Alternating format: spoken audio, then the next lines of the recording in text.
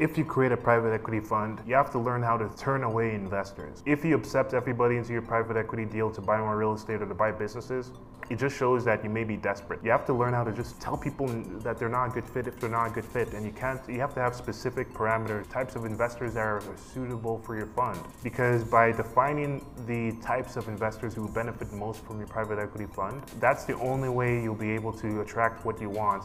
And people respect, honestly, somebody that is clear about what they want, because the more you define what you want, the more likely you potentially get it. So real quickly, it's like, when people are creating a private equity fund and to buy real estate and all this, either a single purpose syndication or a blind pool fund. Some people have it open where they say, oh, I'll acquire whatever I want, and then they just take calls of everybody that would agree to potentially write them a check. So the two problems are, number one, there's some investors that you don't want to work with that are potentially very litigious. They can cause you a lot of problems, and we've seen where there's some people that you work with, they're very high touch. They need a lot of support through the process, and then if their returns are not exactly what they're expecting, then they can start bringing in their lawyers really quickly, and they get agitated very quickly. There are some people that are like this, and so you have to just look for warning signs like this. And one clear warning sign is when you talk to an investor and then they start saying that they've put money in different deals, and then they have a lot of horror stories about the past deals that they've invested in, and then they complain a lot about the past CEOs that they've funded,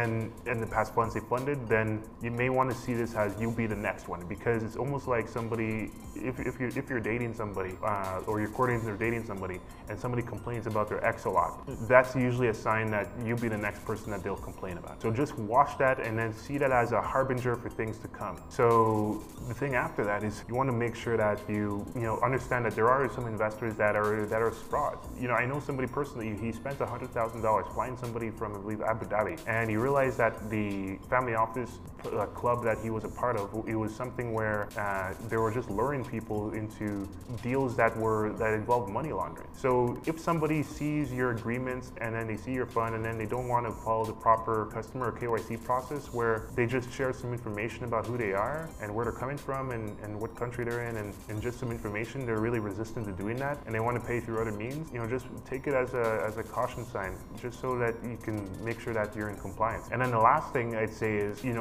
there are some people that could invest with you who you shouldn't probably take. Based on, you should put yourself first for your company, and your company and your fund or whatever you're looking. You should make sure that you find the people that align with your values, because some people, the reason why sometimes people are kind of floating and then they're not getting what they want is because they haven't established their own values for their private equity fund or for their company. Because if you don't have any corporate values, then the people that work for you and the people that you attract will be all over the place. You have some people that prioritize making money over people, for example, and there are many people I know that are like this. They prioritize how much money they can make over relationships and people. And sure, it's legal, but just if that's not what you value, then that's fine. And then there are other people that value complexity over simplicity. There's some people that would talk about a complicated deal that has all kinds of bells and whistles, and you have to put money here, and then it comes out there, and then it spins around in 3 circles, and then you have to put money in this account and get the assurance back guarantee to multiply your money by here and move it there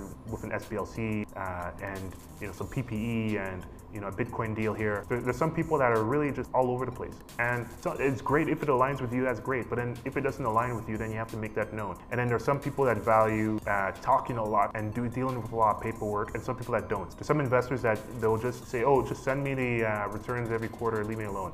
They're more passive investors. And there are other investors that want to control the deal and take shares and then really be like an advisor to you, and they call you every day because they want to actually have they want to be like a backseat driver, and then that's fine.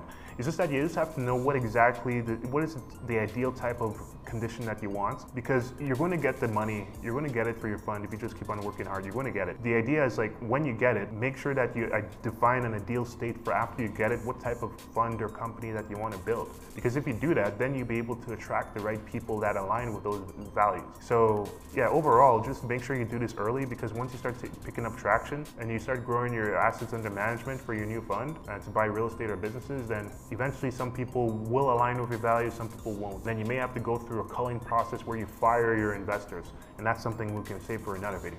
But if this makes a little bit of sense, make sure you need some help doing it. Make sure you head to raises.com to see if you want to create your private equity fund. But if you're somebody like already doing it and you want to learn more, you just check out the YouTube and make sure you click around to learn more. So I will see you in the next one.